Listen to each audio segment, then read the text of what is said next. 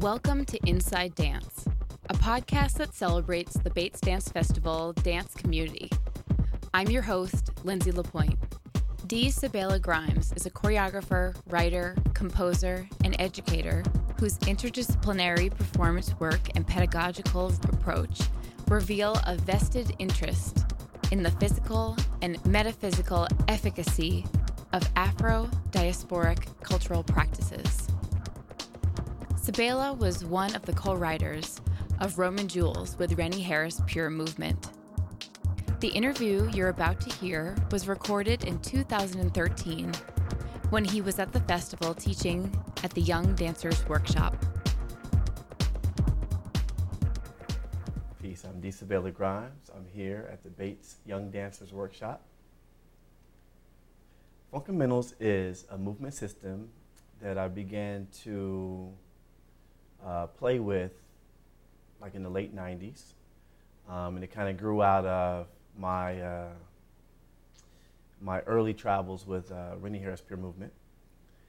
And I was the person people that were in the company before me knew that the new kids on the block, when we would travel, they could push the master classes on them so they could stay home and rest.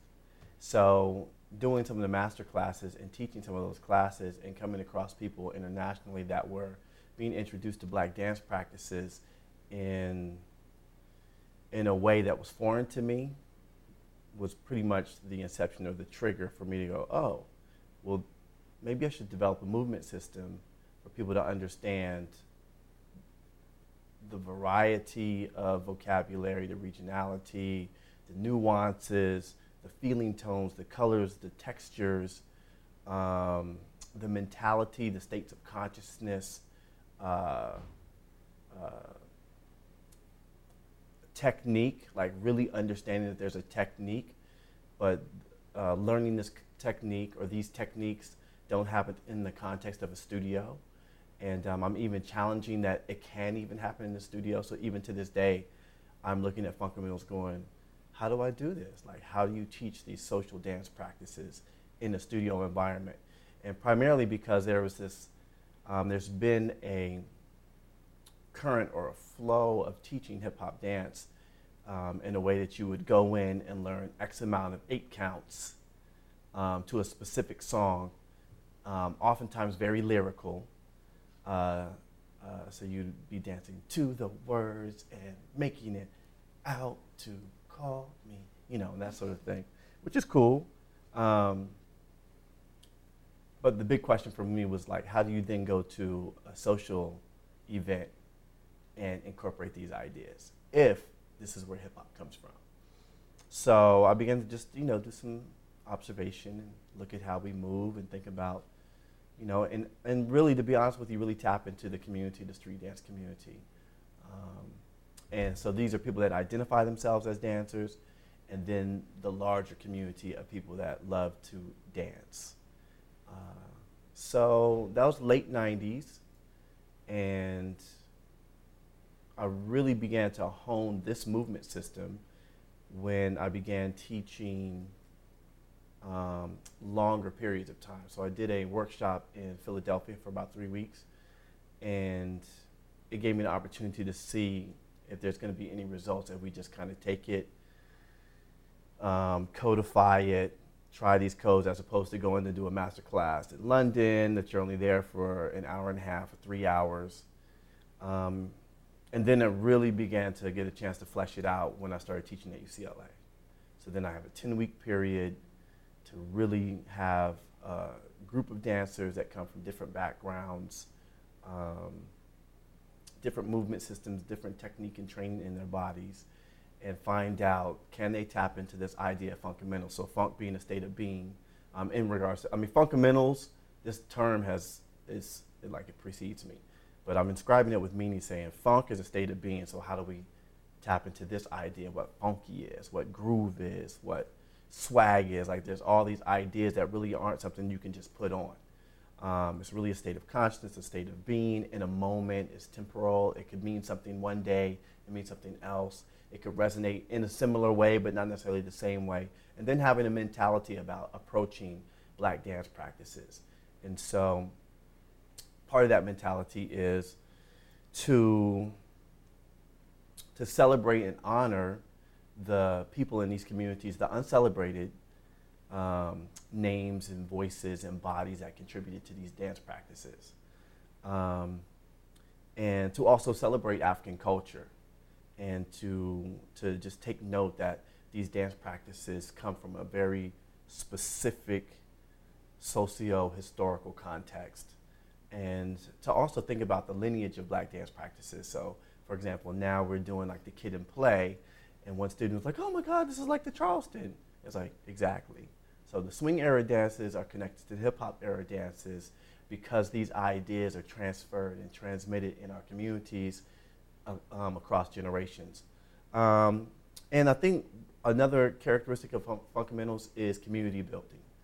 So instead of going to a studio, I'm not to say it doesn't happen in studios, but it's facilitated in a way that we hold each other accountable for learning. And so an example would be, instead of me coming in as Joe, person of knowledge, and saying, "Oh, I'm going to give you knowledge and I'm going to dispense this knowledge upon you and then you'll go out into the world," we always start in the circle. Circle breaks down this hierarchy. I'm very clear about facilitating this practice, just like if I was driving the car. If you want to say, "Hey, let's take a left," that's cool, but I still got my hands on the steering wheel. And just approaching that way and saying, "Hey, let's trust." So there's a thing I say, trust the cipher. And assuming that anyone that comes, even if they've never done hip hop before, has embodied intelligence that probably is beyond their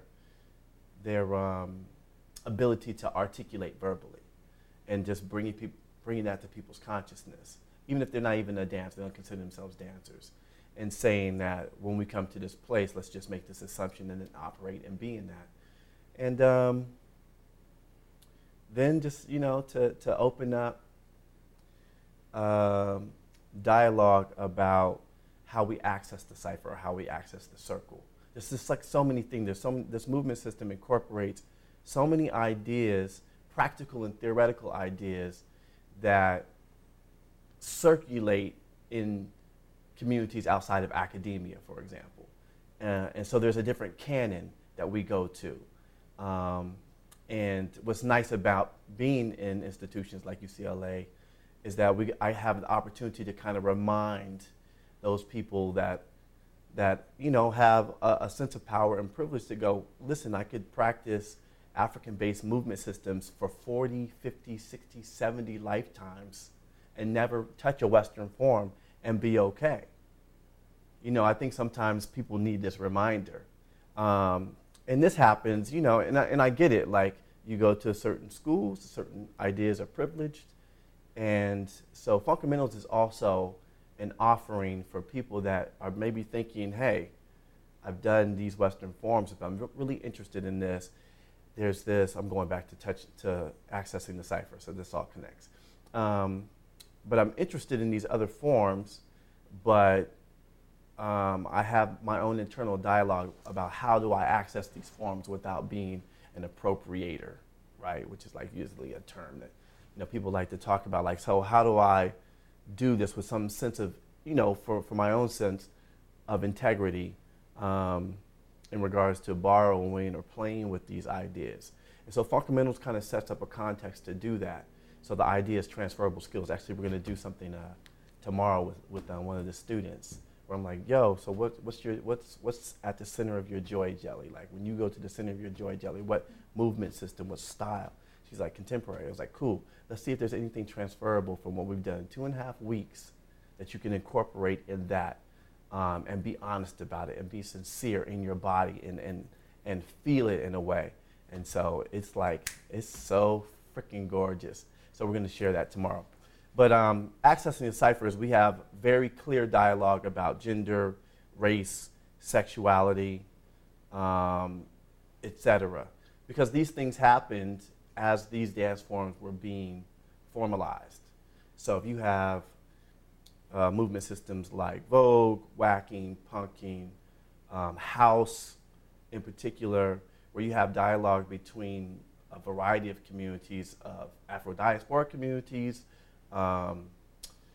heterosexual, homosexual, or queer communities, being in these clubs and exchanging ideas directly and probably more oftentimes indirectly, but there's just like this sort of sharing that happens because you are in this place, and the music plays a part.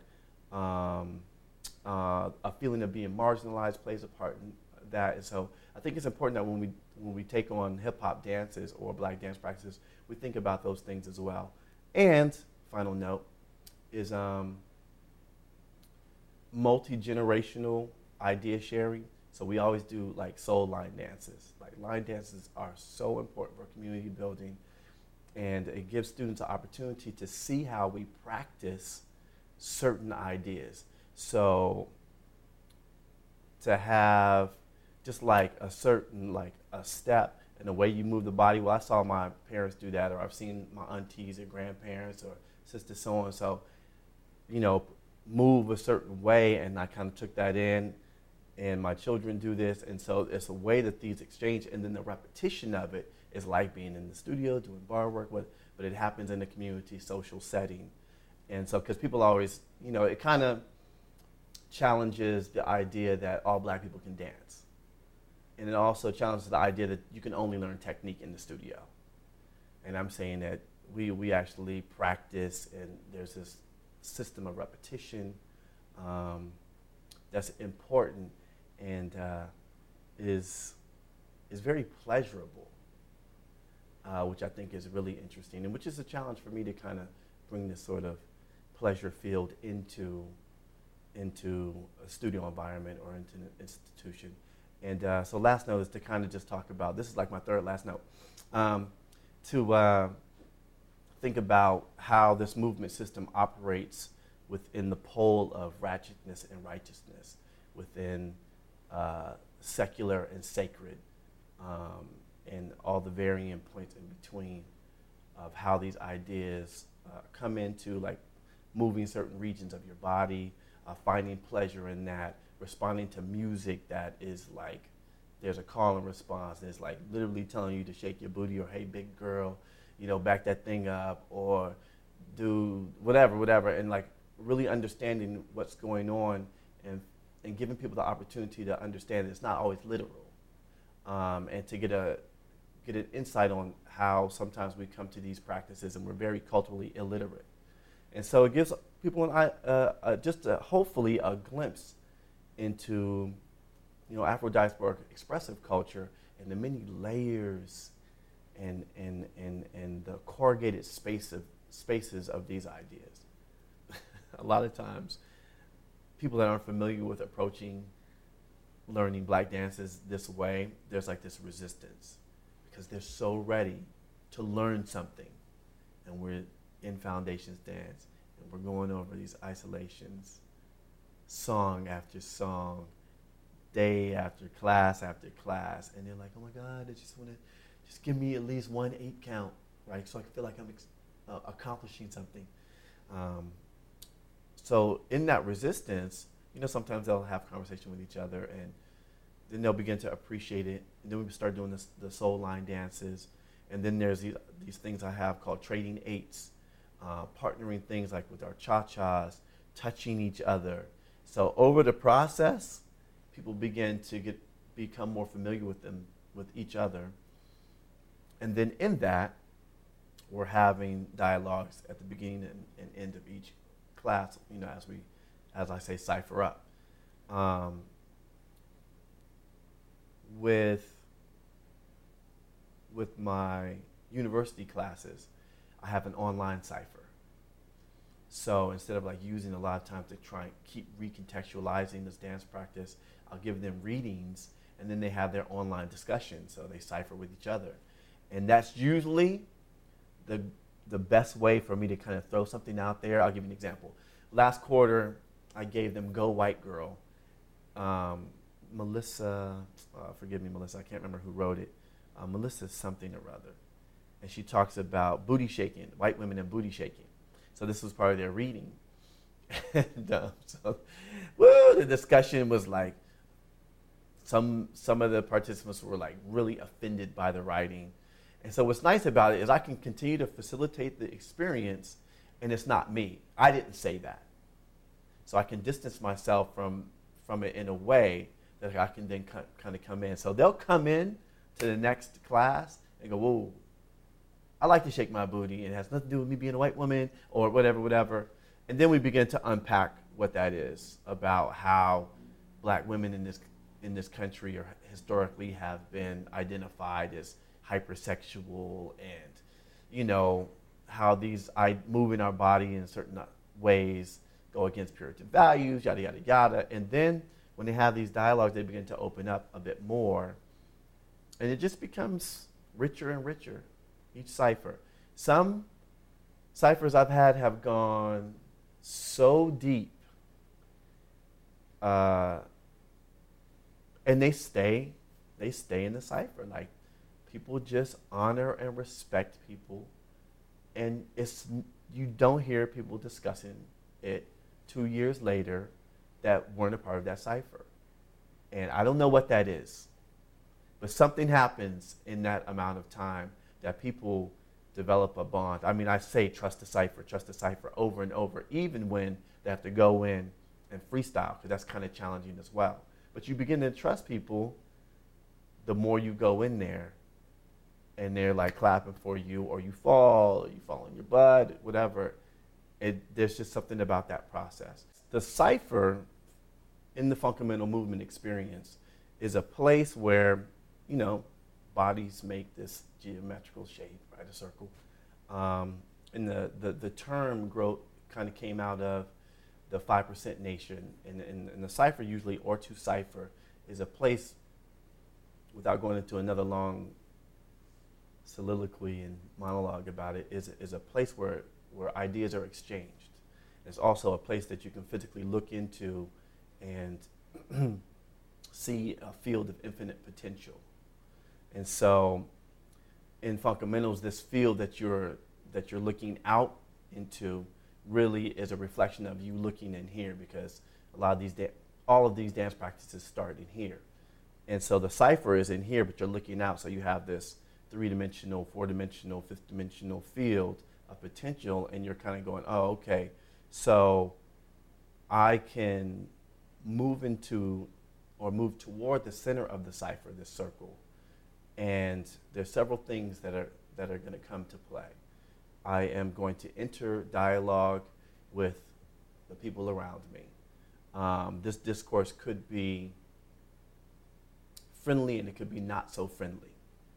And this is a type of correspondence that happens in the cipher. So sometimes you step into the circle and someone grits on you because they're like, what are you doing? And so this is discourse, and this discourse often creates a tension that helps dancers grow in street dance communities. And it also, you develop a sensitivity, a whole body listening and awareness. And there's this call and response that happens. So this multiple levels of discourse that happen in the cipher. That's why the cipher is so important. We practice whole body listening, extrasensory listening, like you're paying attention to the music, you are connecting with the music in a particular way, you're connected to the moment. So connecting to the moment, an example of being disconnected, and for the cipher, meaning the bodies that make up this circle, can tell that you're disconnected is if you go in there and do like a combination, like a pre-thought out combination, totally irrespective, to what the music, what's happening in the music, who just came out of the cipher. Are you going to have a response to what they might have brought to the cipher and what's still resonating in this field of potential? Or it's just about, I'm just going to go in there and just do this combo that I've been practicing, and then I'm just going to go out. Oh my God. And there's this feeling that when you do that, you come out of the cipher and the cipher's like, right. Like in really, really in these dance communities that people are engaged in a particular way with these cultural sensibilities. The cipher is also a space for us to construct and deconstruct our identity. It's a play space for movers to take on character, personality that might not be necessarily affiliated to who they are as a person or their way of being outside of the cipher. So we talked a little bit about this yesterday, actually. about what it means to kind of just morph into like this state of consciousness where you're just like, and you're a monster, and or you're, flowing like water, or you're becoming water, and you're thinking about what that is, and not just water in general, water moving over rocks, and like, what is that? And just taking on these sort of ideas and seeing how they fit in your body, or something that's loose. Oh, we talked about yesterday about masculinity. So with Bulletproof Deli, we embody ideas or perform ideas of masculinity that are reinforced in these street dance practices. That when someone might do like just straight up true school hip hop, there's a certain bravado about it, and there's a certain way of carrying your certain charge that feels powerful, that's at the same time feels cool, or has an aesthetic of coolness, that has an aesthetic of inviting and yet pushing you away, like these ideas, but you're holding your body a certain way. And then how ideas, so-called pedestrian or gestural ideas that you take note of in your community come into that. So if it's like locking it and you do like a hand slap, where you see this sort of exchange in your community and this comes into the dance form. Or if there's a part where you freeze and you tee up, like in the way black men in Southern California do, there's a certain way of holding your body.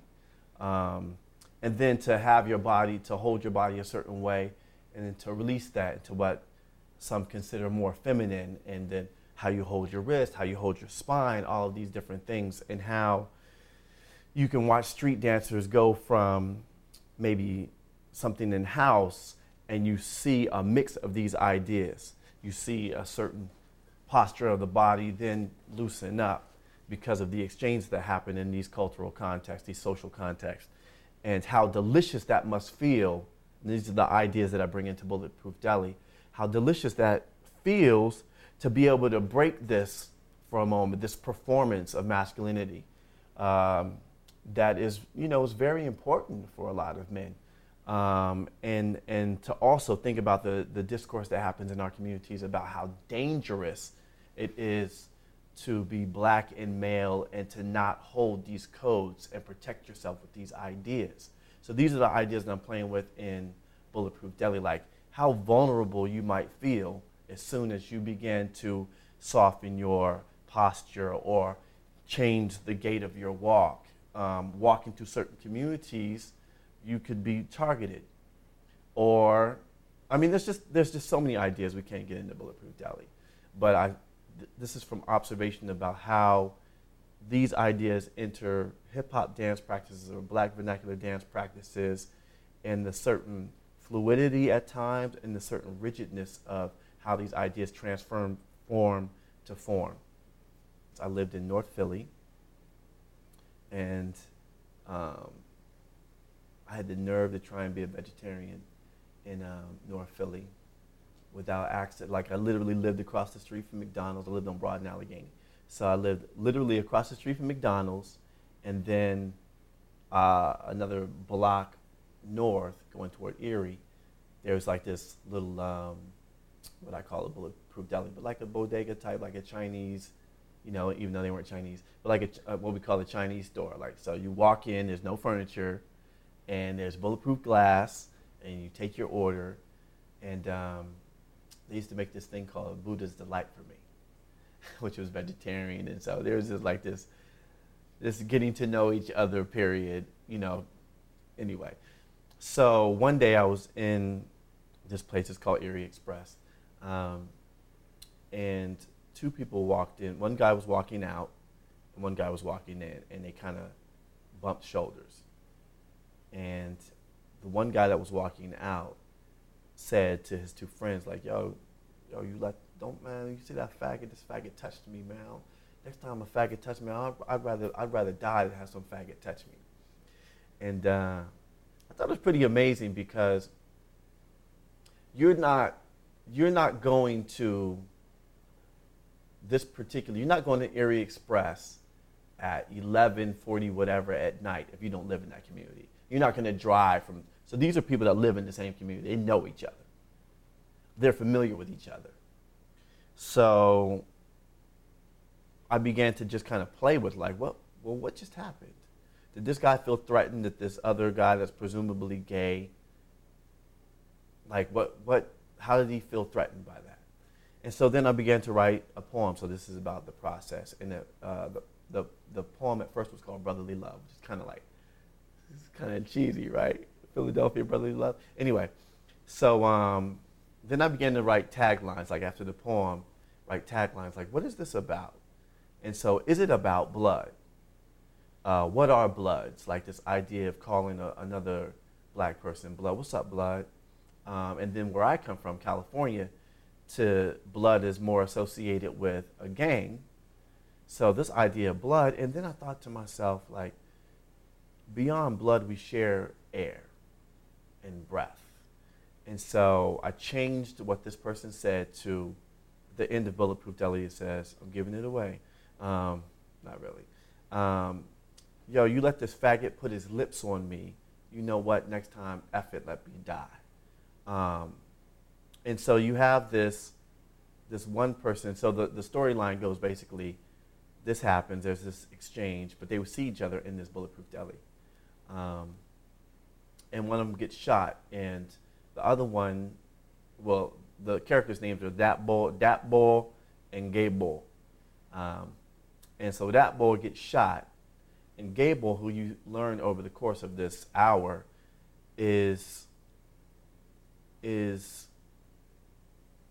having a moment where he's thinking about his way of being in the world and what matters. Does life matter? And so there's this indication that he gets a checkup, but you have no idea whether he's HIV. So he's playing, there's like a lot of just like broad tropes and ideas that I'm dealing with, just to give you the sense that this person is trying to figure out what his value is. The other character, Dat Bull, in a very similar way. So he begins that, no, I borrow from other songs. So the song that I sang, I sang two songs in the clip that you all saw, the excerpt, which is one that I wrote. I saw a parade of more than men, of more than dreams, of more than life itself. I started to sing songs of praise, songs of peace, songs in sacred tongues. I've been here. So he's like I've been here before. So this is a pattern. So it has not. So you get an indication that it's not because now I'm identified as homosexual. It's like I've been here. Then there's this church element that comes in, and then a song that's earlier in the piece is a jazz song where it goes that I kind of flip. It's like, yesterday a man killed my brother. Today I killed the man. Tomorrow his brothers gonna have to kill me. What does it all mean? Right? So the other character sings this because he's thinking about, oh my God, I'm caught in this other type of cycle. So representations of the hypermasculine and the not so hypermasculine black male. And then just kind of complicating with these other ideas. So long story short, one guy gets shot because he's got this vendetta because someone killed his brother. And so he's trying to uphold these other ideas of the streets. And this other person decides that I am valuable because I am breathing and I can share my breath with this person. And in this moment, I can reaffirm what life is. And he shares his, perform CPR. And that's it. That's all I'm going to give you. And so the how is that the soundtrack probably took me the longest because I took a period of time where I sampled voice messages, going to Erie Express and just getting sounds from that place and bringing that into it. In 2006, I was a bit YouTube crazy, and there was this one woman, I loved being able to see the people that just kind of took to this sort of way of expressing themselves. And there's this one woman that was based in England, and so she was getting this commentary from people about things that she would post on her vlog. And she just has like this 6 things. Well, if you wrote this in the comment section, you're gay. If you wrote this in the comment section, kill yourself. if you wrote this in the comment, and so she has to think, so I sample her voice, and so you hear her say, well, if you say X, Y, and Z, you're gay. And so you'll see me do this movement piece on this block, kind of setting this terrain and moving across the landscape. So it's like, it's so many different layers and things going on. So the music probably took the most amount of time, really composing that. The text was written, for the most part, that was the first thing that was written.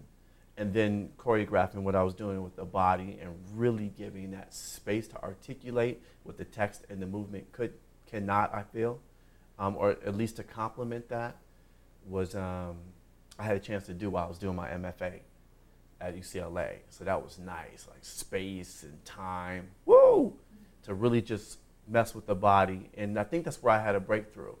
I worked with Ozzie Jones, who also actually is a graduate of Bates, and was the dramaturg and one of the principal characters in Roman Jules, who I started doing theater with in Philly. And I remember we were having a showing, and I was playing the gay character in a way that wasn't, quote unquote, so gay. And he really challenged me in a way that I was basically articulating with him, well, I don't want to be stereotypical. And he was like, well, no, you're just not taking it on.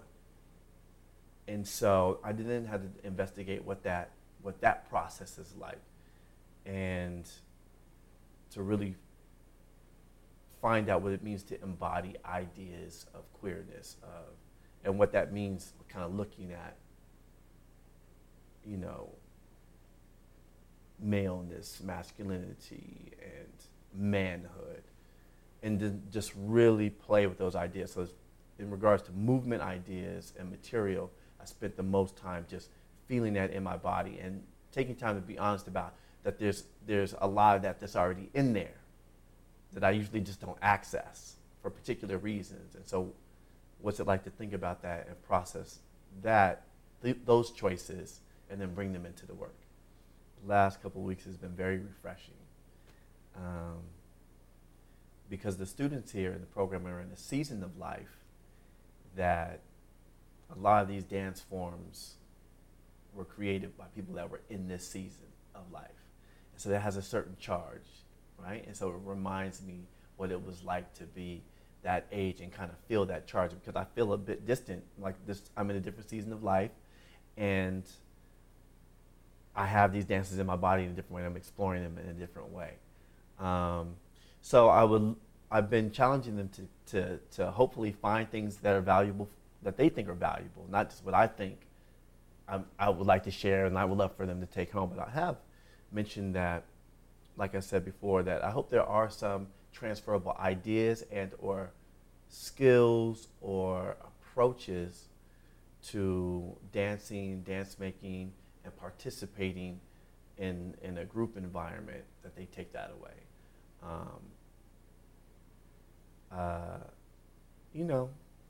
And we've also had the opportunity to explore, just real talk, what it's like to take on ideas of blackness. So this has kind of come up in class with non-African descent participants saying, oh, let's do something really ghetto. And for me having the opportunity to say, hey, what does that mean to you?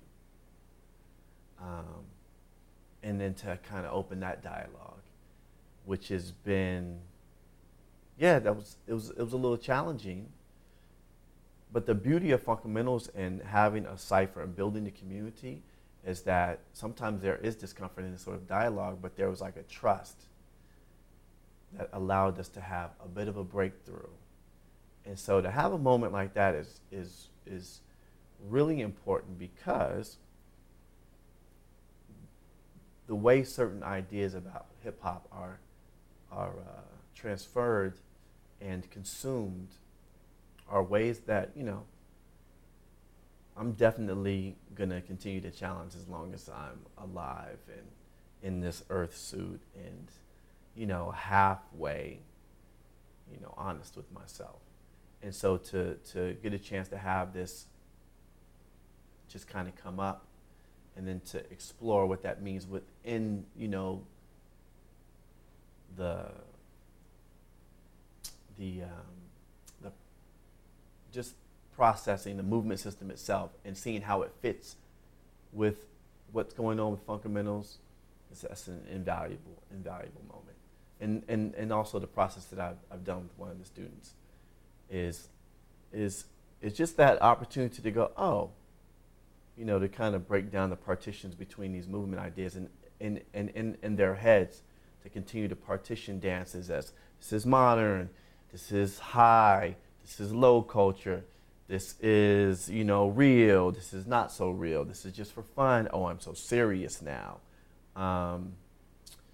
This is strict, this isn't so strict, this is tangible, I feel very distant from this, but I have to do it because it's very important to my parents, or, all of these different things, or I'll never get into college, yada, yada, yada. One thing I came away with and I learned was what's really amazing about students in this season of life is a certain naive way that they'll just share information with you. So there's the ghetto thing, and then we're having this conversation, and then it gets to a point that I'm saying, listen, we're having fun. Don't get it twisted. I'm grown. Some of you guys are talking to me, and they're really getting like, so it's like, oh, I have to put up a boundary, and so I have to check myself like, oh, so you've crossed the line, and so let me say, pull back, whatever. And so one of the students says, hey, I want to apologize because I just was really frustrated. So I was like, cool, no worries, no need to apologize. Then we get into this conversation where, in essence, she shares with me that she has this thing about being really, really pale, right? And it was part of the reason she began to dance hip hop, right? And so, I interpreted part of what she was saying is that I can feel a bit browner. There's something in my body. I don't feel as pale when I do these dance practices. And I was like, wow, can't say I've ever heard that one before, right? So I'm going to chew on that for a little. I'm definitely going to take that away and process that and figure out what that means, because my way of being in the world isn't, pale, and I don't know what that's like. And I don't know, I thought that was pretty interesting. I'm definitely not articulating it the way she did. That was so beautiful and a bit poetic and just so honest and sincere. Yeah, nice moment. Nice moment in fundamental movement experience history. I studied English at UCLA for undergrad, and I'll never forget I had this professor that gave this assignment about doing a comparative study with one of his sonnets and some other form of American text or whatever. And so I brought in the text that I thought was valuable, and I wanted to do a comparative study. And I want to say it was maybe one of Nas's songs from Illmatic. And this professor thought it was the craziest thing ever. This guy, oh my gosh, if you've ever had like that person that tries their hardest to make you feel like that choice was the dumbest choice, how could you ever imagine that rap business being in the same space as this sacred cow? And I was thinking to myself, oh, Shakespeare was a wordsmith. Like, what are you doing teaching here? If you don't get that this dude was playing with language, playing with delivering it orally, and like was you don't see that this guy is like an MC? Like really connected, like listening to his audience and writing, playing with words, bringing in certain ideas of metaphysics. Wow. Did he discourage me? Absolutely not. I got a chance to channel that energy into, oh my gosh, when we have the opportunity to really talk about Roman Jules, there's so much venom in some of the things that I wrote for my character. Oh, it was so beautiful. Like these binaries, we hold to these binaries, right, in these social systems that we operate in this matrix, in particular in America, right? And so just observing, I kind of take the approach that it's like a thermometer, or like literally like a pole. So we have this idea of polarity, and it's like, where is hot? When does hot become hot, and when does cold become cold? There's just these degrees on the thermometer, and then each individual kind of goes, oh my God, it's really, oh shit, it's 90 degrees, so hot. And someone's going, really don't. So I see it that way, but I also have this experience of operating with, people that I'm relating to every day in different spaces and places, and just observing that.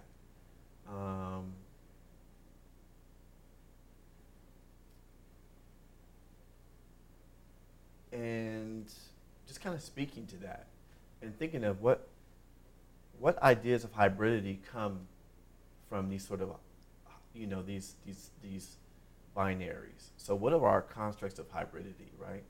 So you're talking about a person that grew up. It's so funny. I was talking to another group of people, all people of color, and we're talking about, in particular, how, in this case, what black is, right? So there was a period of time that in my life that I remember being the blackest thing, and the blackest thing in the room, like literally thing in the room. The blackest thing in the room also being synonymous with the ugliest, and or the sense of otherness that comes from particular perspectives on race, and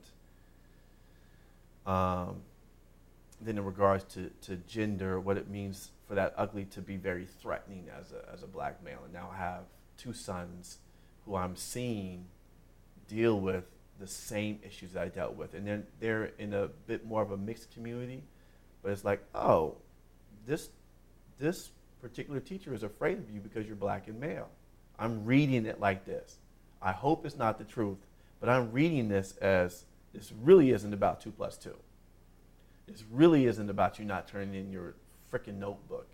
So, kind of reflecting on these experiences, then moving into a community where I'm then light-skinned, and what that means in regards to how things operate in the American matrix, or to then be with someone that's from another place in the diaspora where it's just not like that, or living in South Africa and where the system is set up differently. So I'm constantly just kind of playing with these ideas. And I don't know about my role. If someone just asked me that, like, I really don't think about creating, like holding a role, and maybe that's a fear of mine, to then take on, like, identify myself as artist and having a role that seems very fixed to me. But I do know that it's important for me to create work that exposes what I'm questioning and that offers the participant observer to, or invites them to question it a bit as well. And there are particular things that I'm saying in my work that I'm directing toward the Afro-diasporic, African-American community in particular. I'm saying, hey. Or to black men in particular, I'm saying, hey. Or, I grew up Christian, Baptist, saying, let's talk about these things. So this is why like all these layers in the work, and because I kind of feel like my life is complicated like that, and that my way of being in the world is complicated like that, and just being blessed to have traveled, this earth suit and the way I'm identified isn't fixed. I've been places, like I said, that, like trip after trip, people are pulling me, especially around 9/11. They're checking my bag. Or being at McDonald's in Manchester, England, and someone going, oh my God, you look just like Osama bin Laden. Or, or carrying a certain fluidity between communities where someone perceives you as maybe being Cuban or Brazilian, and they respond to you in a certain, like, really observing these things. And not, so this isn't necessarily negative. They're like, oh my God, or, all of these different things. It's just so much to play with. So many ideas to just kind of poke. Yeah, the POCAT, yeah. I think I have to give some honor and respect to other people that I've worked with that I've kind of incorporated their ideas. Echo and Coma, working with them, I had a chance to really be exposed to some other ideas of community building and looking at moving in our bodies. Guillermo Gomez Pena, who I spent a quarter with, which was a very fantastic voyage. And more importantly, it was nice to be in the position to have to trust this group of people because he definitely has some interesting ways of facilitating and pulling things out of people. And his whole thing is border crossing and crossing your own personal borders and boundaries. And so when you have 10 weeks and it's just closed off 3 hours straight several times a week, it's a great opportunity to take some things away. So those are two people that I can think of, or three people that I can think of there are some things that I borrow from working with them.